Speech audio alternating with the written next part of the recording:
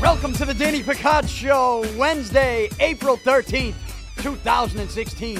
As always, broadcasting from the Beantown Athletics Studio in Dorchester, Massachusetts. Beantown Athletics, your only source for customized screen printing and embroidery. Go to beantownathletics.com right now. That's beantownathletics.com, or give them a call at 617-282-4181. That's 617-282-4181. And make sure you tell them I sent you. So springtime is here. We finally have some nice weather once again here in New England. Sunny, 55 degrees today. And I was looking at the forecast. We are going to get into the 60s, even up to 70 degrees, I think, this weekend, coming up on Sunday. So, and leading us into a beautiful Marathon Monday, this coming Monday. So it's a perfect time of year here in New England. And with the springtime weather being here, that's another reminder that I know you're playing in a softball league, or even this is basically fundraiser season, right? I don't know about you, but at least here in Boston, at least in Southie, it seems like most fundraisers that people have are around this time of year, maybe because it's getting warmer. I don't actually know the reason for it, but it seems like this is fundraiser season. And if you need anything done, a customized design on a t-shirt, anything for any type of fundraiser, you get it done right here at Beantown Athletics. Also, I know you're playing in a softball league. And if you're playing in a softball league, that means you need a uniform. You get that uniform done right here at Beantown. You go to a bar or a restaurant, you get some money, you get a sponsor, and what do you do with that money? You make sure that your team not just plays good, but you look good playing good as well. And you know what they say? You look good, you feel good, you wheel good, and you want to wheel good on that softball field. So make sure you come to Beantown Athletics, give them a call, send them an email, go to the website, whatever you got to do to get the customized design and that perfect customized uniform for your softball league. The best right here at Beantown Athletics in Dorchester. Now, I told you yesterday that I wanted to get my hands on one of these David Ortiz 500 chains. They gave them out at Fenway last night. I thought we were going to go to the game. We ended up not going. So, and I thought maybe there'd be a little gift in here this morning in the studio, courtesy of the Boston Red Sox. We didn't have that today, but I'm hearing we are going to get a couple in the next couple days. A couple of these David Ortiz 500 chains signifying, the 500th home run of his career that he hit late last season. They gave him out at Fenway last night. You know what I can't stand? I can't stand the people that get upset with the David Ortiz farewell tour or the David Ortiz love fest. Why are you mad at it? Why are you mad at that? Why are you upset at that? Tell me. Honestly, explain to me why. What don't you get about David Ortiz's career that why does this make you mad? I don't get it. This is somebody that came into this organization that I don't think, when he came here from Minnesota, his last name, at least on some baseball cards that I've seen, he wasn't even using Ortiz. His name was like David Arias or something crazy. So did you really expect his career to turn out like this? I know I didn't when he first came to Boston, but look what he did in 2004. Look what he did in his entire Red Sox career, 2007 up through 2013, another championship, and even what he did last year with this team. The number of balls he was putting in the seats. And right now, in the early stages of the season, David Ortiz is, having a great start. Once again, having a great start. He's hitting .346. Ortiz went 2 for 4 last night with 3 RBI, and he hit another home run, his 3rd home run of the season. David Ortiz is a legend in this town, and if you're upset with what they're doing with this farewell tour, I just don't get it. I don't understand why you'd be mad at that. Not everybody gets the farewell tour treatment. Yeah, you got to earn that. And that's one thing I've always said about these farewell tours, is that everybody who retires or thinks that they're coming into their final season and they want to make an announcement and say, this is my final season, there's a lot of guys that do that. But there's not a lot of guys that are good enough to get the treatment that David Ortiz is getting right now. And look, it's not going to stop. But I'm going to be honest with you. It shouldn't stop. I don't care if it doesn't stop. So I'm actually enjoying it. I'm embracing it because David Ortiz is not going to be playing next year. And it's going to hit us hard when this guy is gone.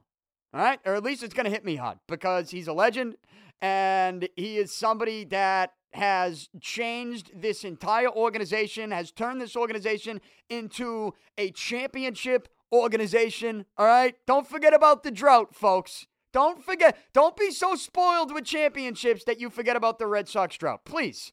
And David Ortiz wasn't just part of those championship teams. He was a major part and a major impact. And in fact, without David Ortiz, who knows if they even have a championship? Right? They're probably still in a drought since 1918. I mean, come on.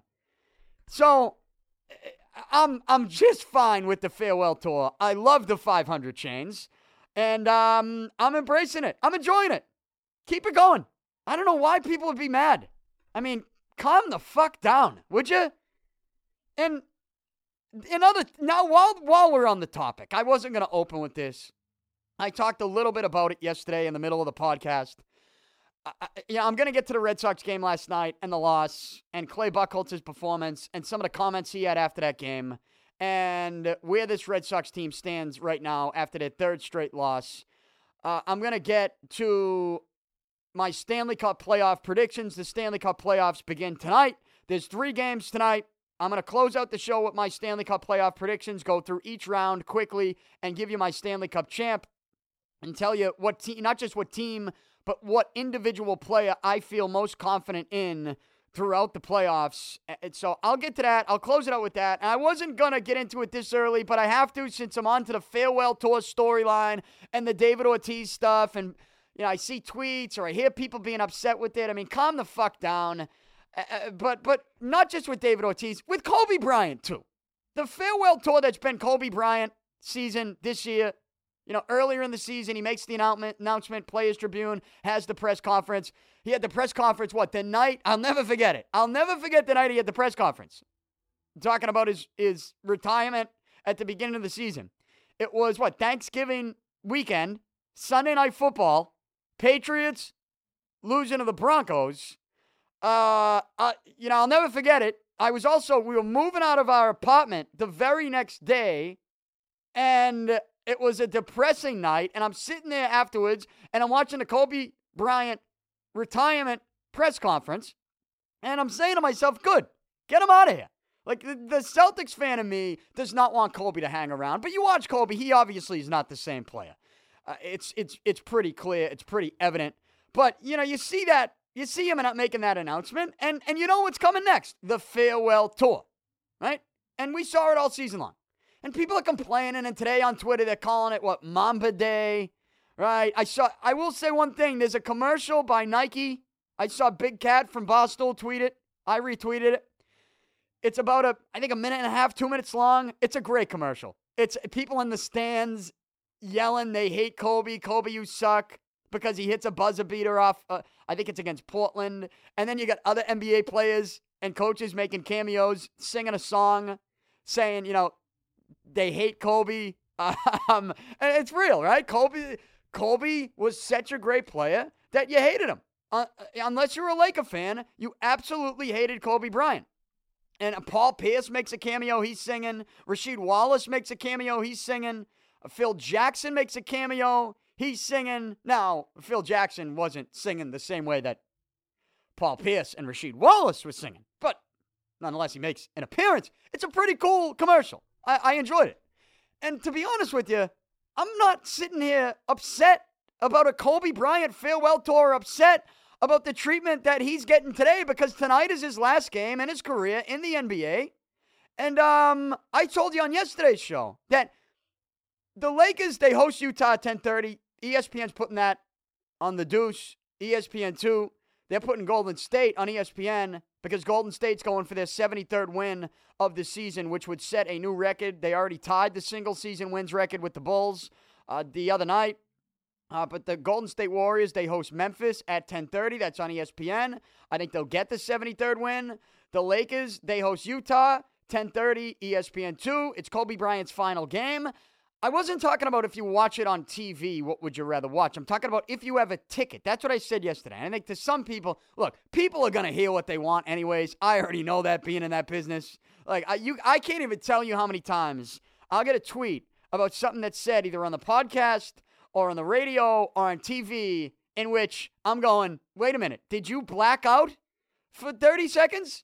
Because you just picked something out and turned it into something a little bit different than what I said or what I actually meant. So people hear what they want. And I get some comments yesterday on my comments on Golden State versus the Lakers games for tonight. And I said, if you had a ticket, right, you can only go to one of these two games. They're both at 10:30. They're both in different places. You can only go to one. What game would you go to if you had a ticket? If you could be there at the game? And I told you I'd go to L.A. I'd go to watch and be in attendance for Kobe Bryant's last game. Not because I'm rooting for him. Not because I'm, a huge Kobe Bryant fan. Again, I'm a Celtics fan. I hated Kobe Bryant his entire career. So, and I actually just tweeted Jimmy Toscano from Comcast Sportsnet, buddy of mine, used to work with him at csnne.com. He does a lot of Celtic stuff, covers the Celtics, and he tweeted, I don't have the direct tweet in front of me, I'm paraphrasing, but he tweeted something along the lines of, I will miss Kobe. There, I said it. And I responded, well, I'm not going to miss Kobe, but I appreciate his on-the-court legend and greatness enough where I'm going to watch his send-off tonight in L.A. Like, I respect his on-court abilities in his career, his greatness, and the legend that is Kobe Bryant. Like, I respect greatness in any sport. And when you combine all the four major sports and some of the greats that have ever played in any sport, any of those four major sports, I mean, how can you not put Kobe Bryant close to the top of the list? It's one of the best pro athletes in any sport that we've ever seen. I mean, it's just not just the numbers, not just the championships, not just the MVPs and the all-star appearances and the money made and the sneaker deals and the commercials, but just the eye test when you watch the guy play in his entire career. It drove you crazy as a Celtics fan. It drove me crazy as a Celtics fan. But look, I guess I just respect the legend and the history and the greatness to the point where I'm not sitting there today going, oh, Kobe's last game. This is brutal. Stop showing us this. Calm the fuck down, would you? I mean, man, this is one of the greatest of all time. It's his final game. I'm not saying you have to watch the whole game. Because guess what? I'm not going to watch the whole game. And guess what?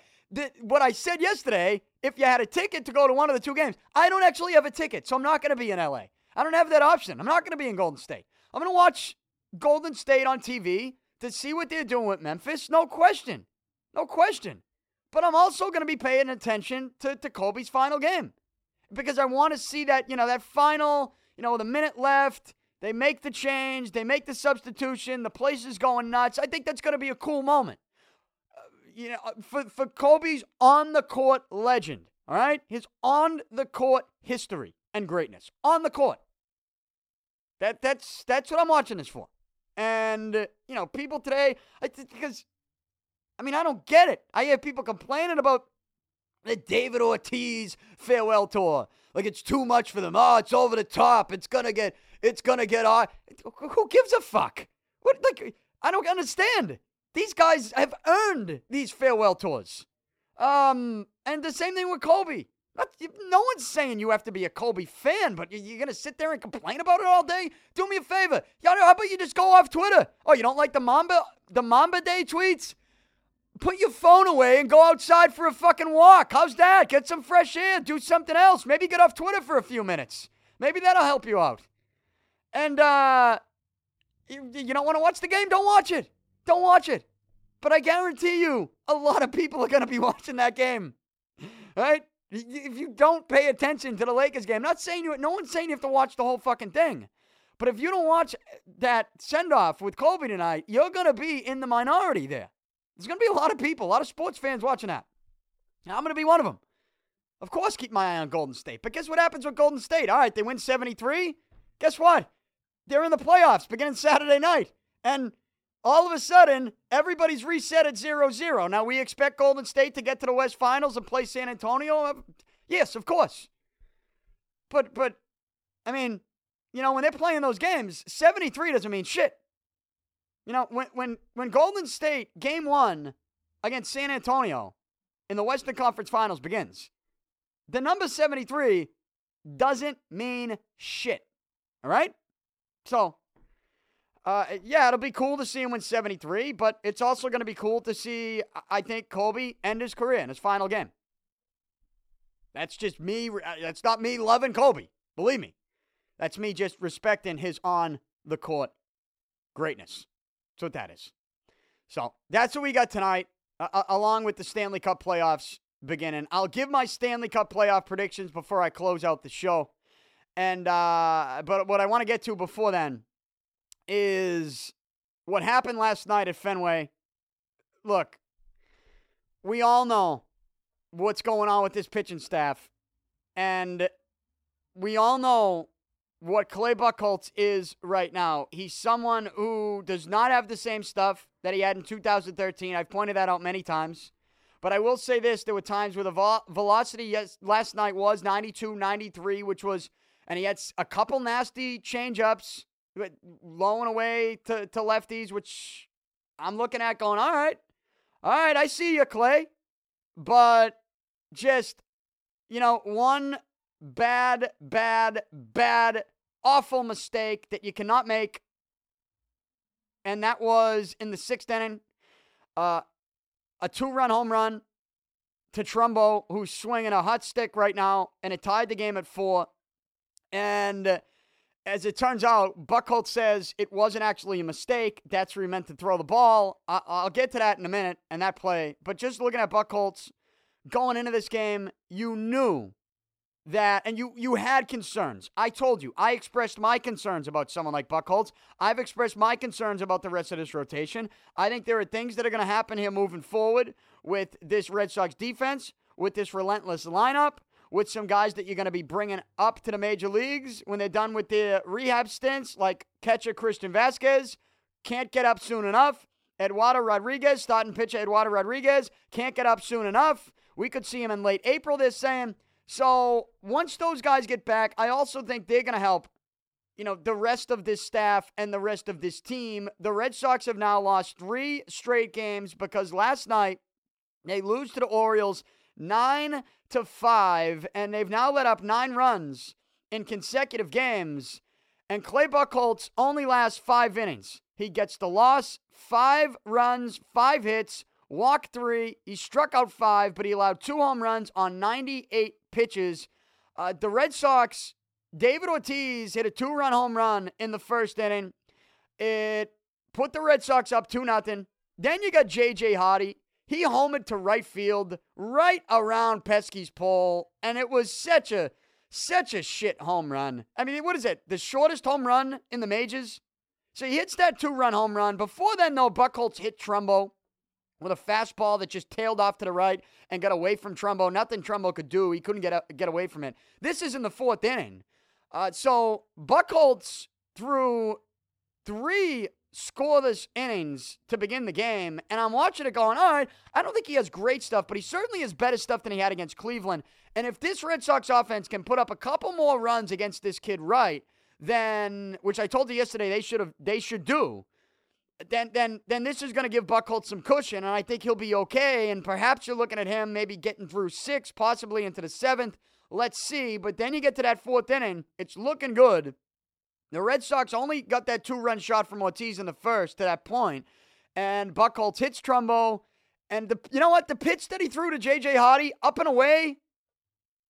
Look, I'm actually not mad at that pitch. I'm not too upset with that pitch, and I think it was just that's a shit home run right there. That's what that is. It's a shit home run from Hardy. It tied the game at 2. Then you get the Mookie Betts RBI double in the 5th that gave the Red Sox a 3-2 lead. And then Betts scored on a wild pitch from right in the same inning to put the Red Sox up 4-2. Here's the problem. You get to the top of the 6th, and Clay Buchholz allows a 2-run home run to Trumbo, and it ties the game at 4. Now, there's a couple things about this Trumbo at bat that we need to point out. One, I've expressed my concern for Blake Swihart not being able to catch the ball. And I'm not even talking about pop flies. I'm talking about just fastballs. Like you saw him with David Price on opening day the other day. at Fenway, the home opener. I mean, Price threw a couple just fastballs, cut fastballs, and Swihart couldn't even catch him. He was dropping them. I mean, that's a problem. But last night in this Trumbo at bat, Buchholz gets Trumbo to pop up with a runner on, and Swihart, I mean, I don't know, some people might want to make the argument that maybe this is Hanley Ramirez's ball. I don't know. Bottom line is this. Swihart called for it. He's underneath it. He's going to make the catch. That's an out. Any way you can get Trumbo out, I mean, basically that's a gift. Trumbo gave you a gift. And Buchholz had a couple of these early in the game. Shallow pop flies, guys getting under it, foul balls, and, the infielders coming in making a catch in foul territory. I mean, they got that a couple times. But this play, with the way Trumbo's swinging the bat, when he pops it back behind home plate and you're underneath it, I don't care if there's wind swirling or not. You're going to make that catch. It's the big leagues. Swihart could not make the catch. In fact, he didn't even make contact with it. He just missed it completely. And what does that do? It gives Trumbo an extra opportunity. And what does Trumbo do? He makes you pay. And he makes you pay on a 3-2, 91-mile-per-hour fastball that is middle in. And he smashed it onto the Mass Pike, basically. I don't know if it actually hit the Mass Pike, but you know what I'm saying. It was deep. And it tied the game at 4. Now, Clay Buchholz afterwards. Look, this was clearly a terrible pitch. But you got to look at Buchholz's quotes. I mean, Buchholz's quotes after games will drive you mad. I get it. I don't think Buchholz was terrible last night by any stretch of the imagination, but certainly that pitch to Trumbo was a pitch you cannot make. It's a pitch you cannot make. Now, you can make the argument that Swihart should have made that catch and Trumbo should have been out. And so you wouldn't even have to pitch to this guy who's swinging a hot bat. But he didn't make the catch, so you got to pitch to him. 3-2 count. You throw him a fastball, 91, middle in. It's exactly what he's looking for, and he made Buchholz pay. Here's what Buchholz said after the game. He said, quote, "The Trumbo home run wasn't a mistake. I threw it where I wanted to. The Hardy home run wasn't a mistake. I threw it exactly where I wanted to. Just caught a team that is seeing the ball pretty well right now," end quote. When he says the Hardy home run wasn't a mistake, right away when I read that last night, I say, you know what, he's right. I mean, J.J. Hardy, and to Hardy's credit, I should say to his luck, he didn't just hit one home run like that curled around Pesky's pole that just barely got out. He hit two like that because he hit one later in the game off Robbie Ross. So, J.J. Hardy, those are two of the luckiest home runs you're ever going to see in the same game from the same guy. In fact, he'll never be able to do that again twice in the same game. Put the home run in Fenway right there in that spot. He's never going to be able to do that again. He'll never be able to. In his career, he'll never do that twice in the same game. He might never do it again once. So, those are lucky home runs. I'll give Buchholz that. The problem is, we hear him say that all the time, so you roll your eyes when he says it again. But the real problem with this statement, I'll give him the Hardy thing. The real problem is when he says the Trumbo home run wasn't a mistake. Now, when I first see Buchholz say that, I cringe. I go, what do you mean it wasn't a mistake? Come on. Trumbo is smashing the ball right now. Sure, he looks lost in the outfield, but he is smashing the ball. You threw him a 91-mile-per-hour fastball that tailed middle in. What do you mean it wasn't a mistake? Then today, I get into the studio, and I'm just, I always, just to refresh my memory, I go over a couple highlights. You can go to MLB.com, and you can look at a couple home runs and a couple, pitches that guys throw. And I was curious to look, and I went back into the Buchholz quotes after the game. And, I'm sitting here ready to crush him about him and a lack of accountability. Once again, it's the same old with Buchholz. Saying, so be it. They're swinging a hot bat.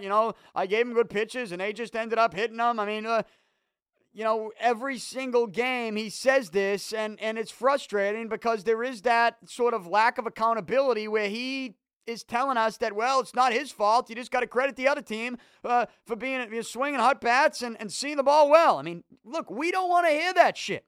Okay, we don't. Especially from someone that we're begging in this rotation to get into the seventh inning to give the bullpen a little bit of a rest. I mean, somebody better get Noe Ramirez a fucking ice pack. The guy's arm's going to fall off. right? Get him an ice pack. So, we don't want to hear this from Buchholz. But when he says this about Trumbo, saying the Trumbo home run wasn't a mistake, I see it last night going, give me a fucking break. So today I come in, I'm looking at some video. I watched the Trumbo home run again. I'm not going to lie to you. You see where where he lines up, Swihart, behind the plate?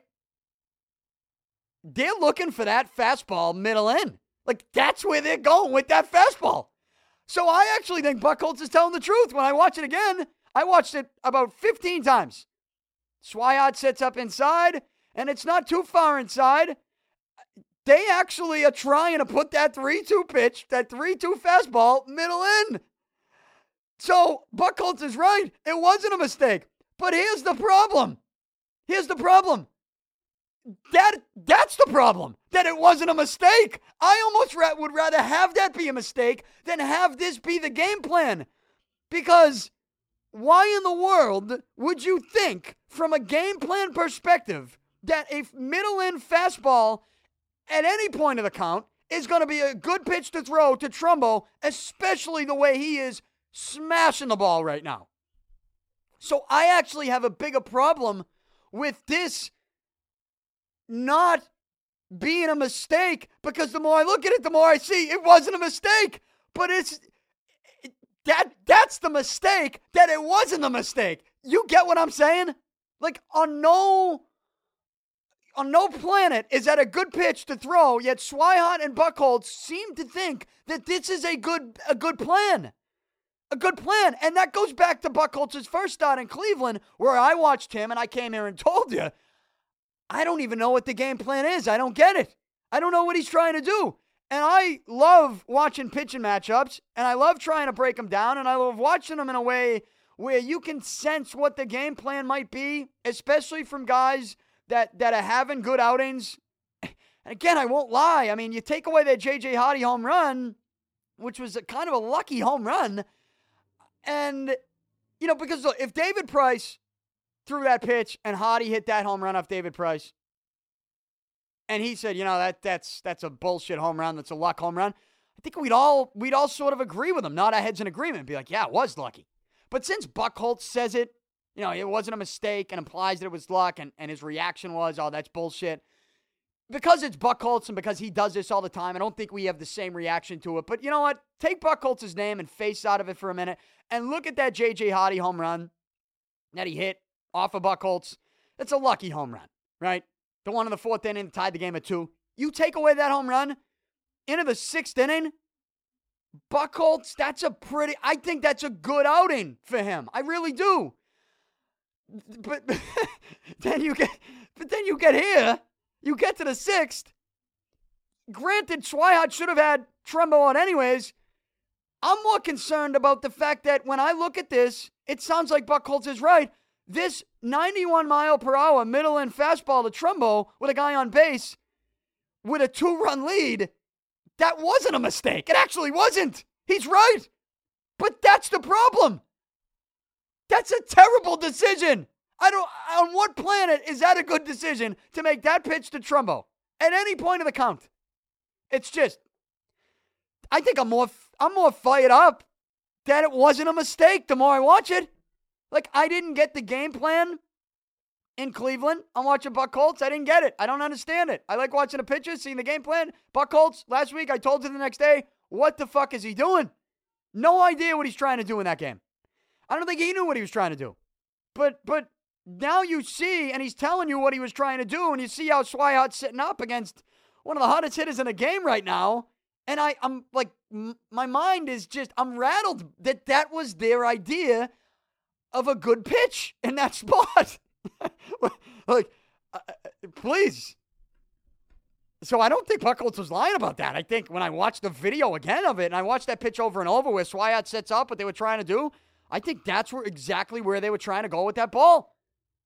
Which is just an awful decision, which makes it even more frustrating to me, is that he had a good outing, and that's the decision you make?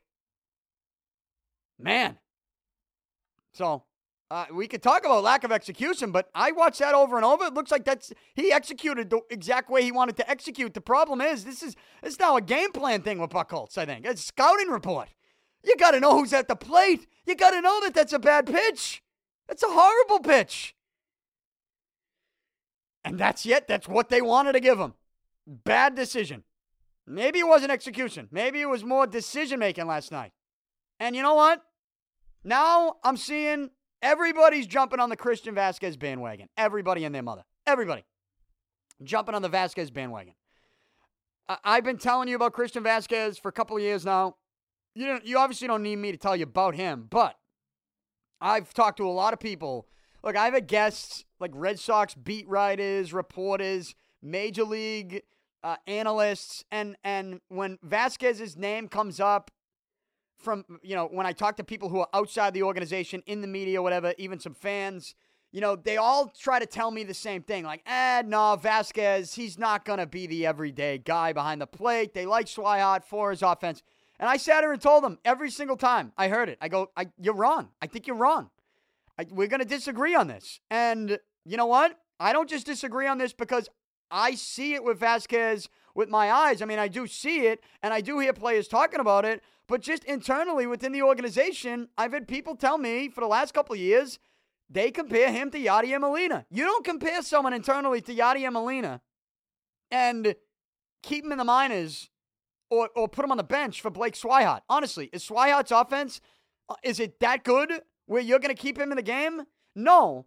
And even if it was, even if Swihart was showing you all this power and was putting balls in the seats at will, the biggest issue is not offense for this Red Sox team. They've proven this is a relentless offense, and the relentless offensive attack is not going to slow down. It's not. I think this offense is that good.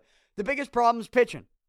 And right now, if you're not going to go out and make a major deal to bring in a stud starting pitcher, another one, to go along with Price, and if you got to wait a little bit longer for Eduardo Rodriguez, one thing you can do right now to help this pitching staff and guys like Buchholz and guys like Kelly, who's going to pitch tonight, and guys like Porcello and Wright, if you're going to help them out, and you're looking for a way to do it, Christian Vasquez, I think, is someone who's going to work a whole lot better with this pitching staff, and I do think that's going to help. Now, is it going to be an earth-shattering move to the point where this Red Sox, this pitching staff is all of a sudden going to look like a bunch of Cy Young Award winners? No. That would be turning water into wine. That's just not going to happen. That's unrealistic. But you're looking for some changes right now, whether it's adding an inning or two to a couple of these outings to save the bullpen right now, a little bit more than you're saving it, a whole lot more than you're saving it. I do think Vasquez can help in that way. And I'd be curious to know that, if Vasquez was behind the plate and he's calling a pitch here and they got a game plan, I'm not so sure the game plan is to give Trumbo that fastball middle in. I'm not sure that. I think you probably see a time Vasquez comes running out to the mound to talk it over with Buchholz. I just feel like that's the situation they'd be in. Maybe they'd be on a different page at that point. And at that point, it's like, okay, why don't we stay away here? Right? Why don't we stay away on this one? Oh, he wants to keep following him off? Keep following him off. But let's stay away. Let's not go fastball middle in. That's a bad decision. Yet, somehow Swihart and Buchholz last night in the sixth inning thought it would be a good decision. Trumbo made him pay. Tied the game at 4. You bring in Robbie Ross. And Robbie Ross, I thought it was a good substitution. You bring him in to face the lefty, Chris Davis.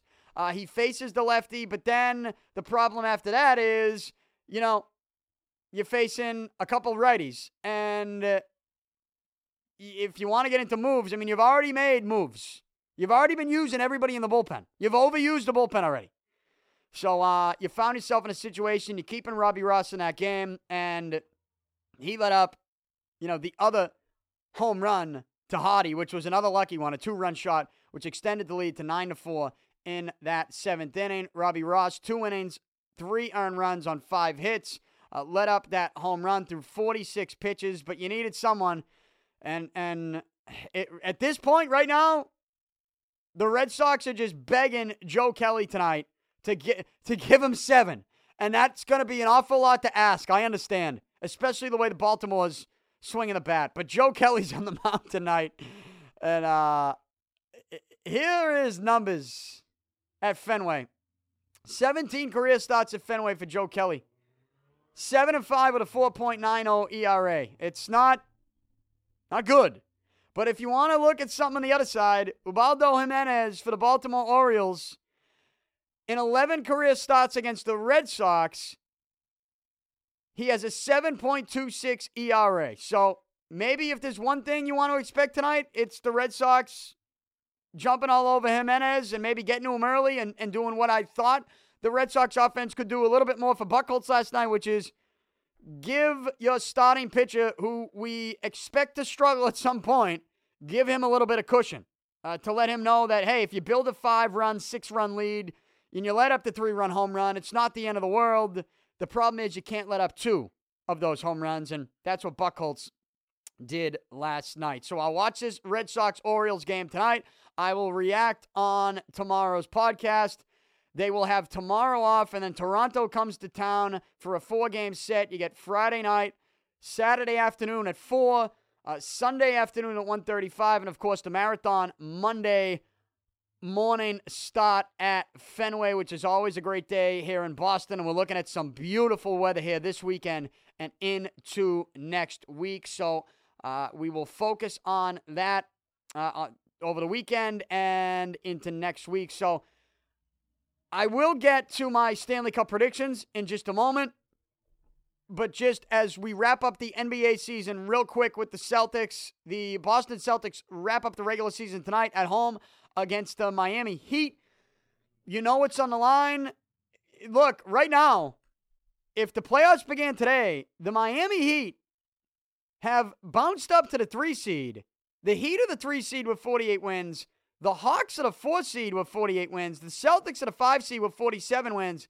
The Hornets are the 6 seed with 47 wins. Here's what's going on tonight. The Celtics host the Miami Heat. We're looking at home court advantage probably for the winner of this one. You have the Charlotte Hornets at home against Orlando. That should be a game that Charlotte wins. Atlanta, they are in D.C. to take on the Wizards. That game is at 8 o'clock. So that's what some of these teams that are playing, for this race for the 3 seed with the Celtics. Celtics are not going to get the 3 seed, but they could get the 4. And right now they're the 5, but they could get the 4 from what I see. We'll have to figure out, what the playoff brackets look like. We'll know more tomorrow, obviously. But I told you yesterday, I'm not hating on the 6 because the winner of the 3 versus the 6 does not play Cleveland in the second round. But we'll see how it plays out. The Celtics wrap up the regular season tonight. The NBA playoffs begin on Saturday, so I'll give my NBA playoff predictions maybe Friday, probably tomorrow, actually. I'll probably give them tomorrow, my NBA playoff predictions, only because I'm working on an in-studio guest for Friday, which is going to be NHL-related, and I'm probably not going to be able to get into, with the guest in studio Friday, I'm not going to be able to get into NBA stuff with an NHL guest in studio. So if that does happen, and I should know more later tonight, if it's going to happen Friday, if I get that guest in studio for the NHL, looking at the Stanley Cup playoffs and even looking at some of the Bruins storylines, I'll probably give my NBA predictions tomorrow on Thursday's podcast. But that's what we got in the NBA. And a real quick look at the Western Conference. That 8 seed up for grabs. Houston, if the Rockets win tonight, they are in. They host the Sacramento Kings at 8 o'clock. Right now they're tied with Utah, but Houston holds a tiebreaker. The Utah Jazz are in L.A., as I mentioned. But if Houston and Utah both win, Houston has a tiebreaker. Houston will get in. So Houston controls their own destiny there. They should beat this Sacramento Kings team. And if you want some news on Sacramento, there is some breaking news today as I look up at the TV screen. And that is the Sacramento Kings, while they are now missing the playoffs for the 10th straight season, a report says the Kings will fire George Karl on Thursday. Their coach, George Karl, who has had, he's had many, many incidents here with DeMarcus Cousins. And I'm sure DeMarcus Cousins is thrilled. The problem is that where Sacramento's done? Like, are they going to fire the coach and keep DeMarcus Cousins, or are they going to completely clean house? Is it a one or the other situation, or is it clean house situation? We'll see what Sacramento does. But they missed the playoffs for the 10th straight year. They're going to fire their coach, and they will be in Houston tonight to take on the Rockets. I expect the Rockets to get that 8 seed and get into the playoffs, which could be a quick one as they play Golden State in the first round. And before I do move on to my Stanley Cup playoff predictions, I got my eye on this Brooklyn Nets pick. We all do here in Boston. And if you're looking at the standings, because the Celtics have the Brooklyn Nets first round pick, the Brooklyn Nets 21 wins this season. Right now, the worst team in the NBA is Philadelphia with 10 wins. After them, the Lakers with 16. After them, guess who? The Brooklyn Nets with 21 wins. After them, Phoenix right up there behind with 22. So if it ended today, Brooklyn would be the third worst team in the NBA, and you'd have the third best odds there in the lottery. But here's what's going on tonight. Brooklyn is hosting Toronto. And what I'm seeing as of right now is that the Raptors, given that they have nothing to play for, they're locked into that 2 seed. They're going to play the 7 seed in the first round of the Eastern Conference playoffs. Toronto has nothing to play for. They're not even sending. They haven't even sent their top dogs. DeRozan, Lowry, they didn't even go to New York. They didn't even go to Brooklyn. So this could be an easy one for Brooklyn tonight, and they could pick up their 22nd win, which would tie Phoenix. Now, as for the Phoenix Suns, tonight, the Phoenix Suns host the L.A. Clippers, though I don't expect the Clippers to play anyone either. I mean, what are the Clippers playing for? They're locked into that 4 seed. They're not going anywhere. They are going to play the 5 seed in the first round. So, and they're going to have home court advantage. What are the Clippers playing for? That game is at 10:30 tonight. So we got our eye on that Brooklyn pick and what that could be and what the odds could be. But the regular season in the NBA ends tonight and tomorrow. It's looking like I'll be giving my NBA playoff predictions if I can get this NHL guest in studio for Friday. But without further ado, I'm going to wrap it up. I'm going to wrap up today's show with my Stanley Cup playoff predictions. As I told you, we got 3 games tonight in the Stanley Cup playoffs. Those games at 7 o'clock, Detroit is in Tampa Bay for game 1 of their series. At 8 o'clock, the New York Rangers are in Pittsburgh to take on the Penguins in the first game of their series. And then in the Western Conference at 9:30 tonight, the Chicago Blackhawks are in St. Louis to take on the Blues in game 1 of their series. Let's give you my picks here. You know what? We need a little music to go along. Oh yeah. That is Hockey Night on ESPN, right? NHL on ESPN theme, what a song this is. All the old songs are the best. Like I play NBA on NBC, I give you the old MLB on Fox, and this one right here is a beauty. This is a great song as well.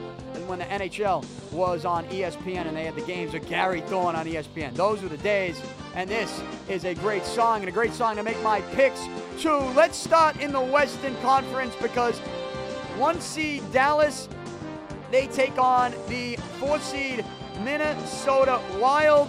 I'm going to stick with Dallas here. I know there's been part of me, and I've even told you, the Dallas Stars of this team, this offensive powerhouse that I think when they get to the playoffs is going to see a different type of game, and the game could change on them. And, I think they could be out early. But you look at Minnesota, Zach Parise, he's going to be out indefinitely. So he's going to miss some time. That's not good for Minnesota if they want a shot. I'm going to stick with Dallas. Dallas is going to win this series over the Wild. I'm going to say the Stars will move on to the second round. Who will they play? They'll play the winner of St. Louis and Chicago. St. Louis, a 2 seed. Chicago, a 3 seed in their division.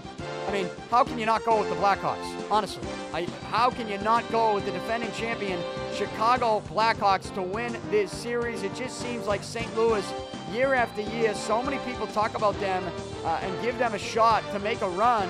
And, maybe it's just a tough first-round matchup. Maybe it's just bad luck to get this draw, but they are not beating the Blackhawks in the first round. I'm sorry. At least I would never put my money against Chicago in this series. I'm going to say the Blackhawks, they will move on to play Dallas in the Eastern Conference semifinals. Then you get down to Anaheim, a 1 seed, taking on a wild card Nashville Predators, the 4 seed. I'm going to go with Anaheim. I'm going to go with the Ducks in this one. Just for the fact that I've seen them play a couple times this season. They're one of these big, bad Western Conference teams. Nashville at times, to me this season, has seemed too soft. I think when they get in the 7-game series, Anaheim will beat them up a little bit. I like the Ducks in this one. I'm going to have the Ducks moving on to the Western Conference semifinals. Did I say Eastern Conference a minute ago? I apologize if I did. You know what I meant. I meant Western Conference.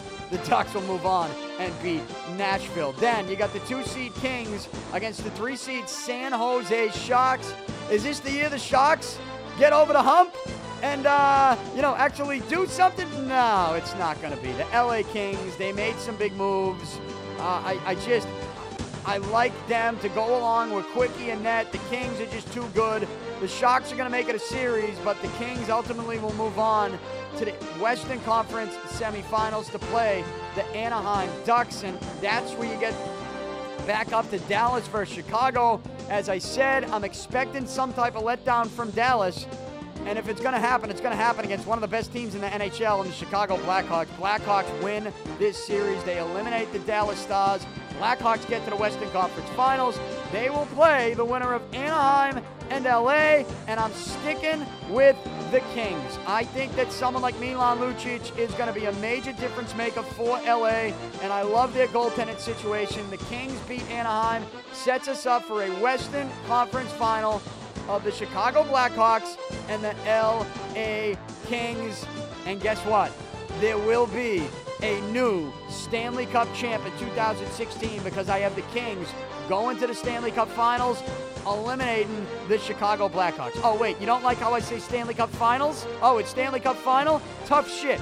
I said it. The Kings are going to the finals, and because the NBA calls it the finals. We do this every year. Right? The NBA calls it the finals. And I like how that sounds better. You might tell me it's not grammatically correct. Well, tough shit. It sounds better to me. And that's what I'm going with. The finals. The Kings going to the finals, knocking off the Blackhawks, who will get to that point. The Blackhawks are going to get to that point where, this is the toughest sport to repeat. It is. It's the toughest sport to repeat. And the Blackhawks, I think it's going to catch up to them. And I think it catches up to them against the physical Kings team, riding a hot goaltender, and the Kings get out of the West. Let's go over to the East. Who are the Kings going to play in the Stanley Cup Finals? Let's begin with the Washington Capitals. They will play the Philadelphia Flyers, who, of course, are an organization that's going to be playing with heavy hearts in this one. The Flyers, they get in, and they didn't necessarily back in. They got a big point against Toronto in their third last game of the season, and then they beat Pittsburgh when they had a win to get in. I know Pittsburgh in that game did not play all their top dogs, but, hey, Philly didn't back in like Detroit backed in. So you got to give them some credit, but I just think the Washington Capitals are too good. And you know what? I've been riding the Capitals the last couple of years in the playoffs, telling you this is the year, this is the year, this is the year. And the bottom line is this. I've been wrong, but the Capitals have done nothing this season to convince me that I should pick against them, especially in this series against the Flyers. The Capitals have the best goalie on the planet in Braden Holtby, and you just got to believe that at some point Alex Ovechkin is going on a serious cup run. I just believe it, and this could be the year. Capitals, they are going to beat the Flyers in the first round and move on to the Eastern Conference semi-final. They will play the winner of the Penguins and the New York Rangers, the 2-seed Penguins, the 3-seed Rangers. And I got the Rangers winning this one. I got the New York Rangers winning this series. I think Lundqvist is, you know what he's been. You know what he's been in the playoffs. The Rangers went out. They added a couple pieces at the deadline. the Rangers are battle-tested here in the postseason. They know what it feels like to win tough series. They know what it feels like to lose tough series. I think they beat Pittsburgh. I think it might go to 7, but I'm going to take the Rangers to win that 7th game. And I think they do it because Lundqvist is someone that ultimately stands on his head. I get the Rangers beating the Penguins, going to the Eastern Conference semifinals to take on the Capitals. Let's move down to the Florida Panthers, 1 seed, taking on a 4 seed New York Islanders. Islanders, I think you call them battle-tested too in the playoffs. Yeah, you see last year. So I got the Islanders knocking off the 1 seed Panthers. That's just something about Florida Panthers that I can't pick them in this series. I just think the Islanders are going to be a scrappy team and a young, talented team that's going to bring the legs. Not that Florida isn't talented, not that they don't have guys that can bring the legs, but this is sort of one of those, I got a hunch picks, and I got a hunch that the Islanders will knock off the Florida Panthers in the first round. So the Islanders moving on. They will play the winner of the Tampa Bay Lightning, Detroit Red Wings. The Lightning are all banged up, but they still, I look at them and I see they got a goalie that you can rely on, and they're playing a Detroit team that backed in. A Detroit team that literally backed into the playoffs. And there's no way Detroit, I know they might use motivation of Datsuk's final playoff run. Datsuk is filthy, but there's going to be only so much he can do, even against the banged-up Lightning team. I got the Lightning beating Detroit, moving on to the Eastern Conference semifinal. So there you go. You got the Capitals against the Rangers. I mean, I think if you can sense a theme here with me, when I talked about the Capitals Flyers series, my theme is that I think the Capitals are on the verge of doing something special. Capitals, they beat the Rangers, and maybe that the Rangers all of a sudden start thinking of maybe changing some things in that organization. Honestly, I think you're going to be to that point. But the Capitals are going to beat the Rangers and move on to the Eastern Conference Finals. They will play, that's right, the Tampa Bay Lightning. As banged up as they are, I think they have an easy bracket against the Red Wings and against the winner of Islanders and Panthers. I told you I think it's going to be the Islanders, but even if it's not, even if it's the Panthers, I'm looking at Tampa Bay to get to the Eastern Conference Finals to take on the Washington Capitals, and that's where I think Tampa Bay's little run, as banged up as they are, that's where I think that's going to end against the Capitals team that is destined to get to the Cup Finals. The Capitals and the Kings, LA, Washington. That is going to be your Stanley Cup Final. And I have your 2016 Stanley Cup champs, the Washington Capitals. I'm doing it again. And I don't feel bad about it for 1 second. They're going to jump on the back of the best goalie in the world right now, Braden Holtby. He's going to win the Vezina. And the Capitals are going to win it all. And Ovechkin's going to be able to hoist La Coupe Stanley. This is the year for the Caps. It's going to be a hard-fought series against LA. And you know what? You're going to get a lot of people picking the Kings to win that one because of their physicality, because of their big, bad Western Conference style, and even because of their goalie.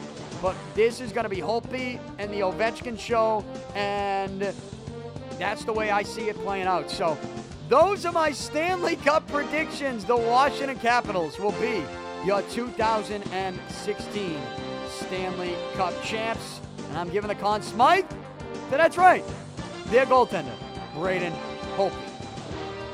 Those are my picks. I'm sticking with them again tomorrow. If the schedule plays out the way I see it as of right now on this Wednesday early afternoon, I'll be giving my NBA playoff predictions tomorrow, and Friday I'll have an in-studio guest, NHL related. Hopefully I can confirm that with you tomorrow.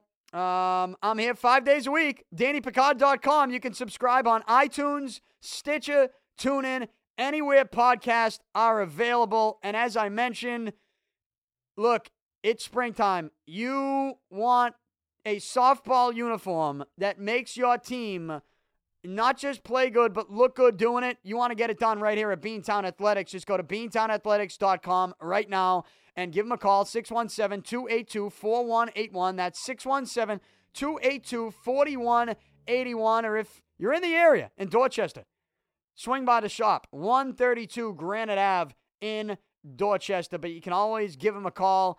They can set something up for you, talk over the phone, and come up with a customized design and a customized uniform for you.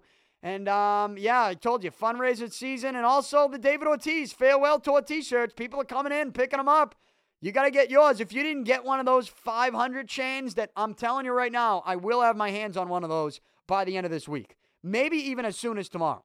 But in the meantime, if you're never going to get one, then guess what we're going to do?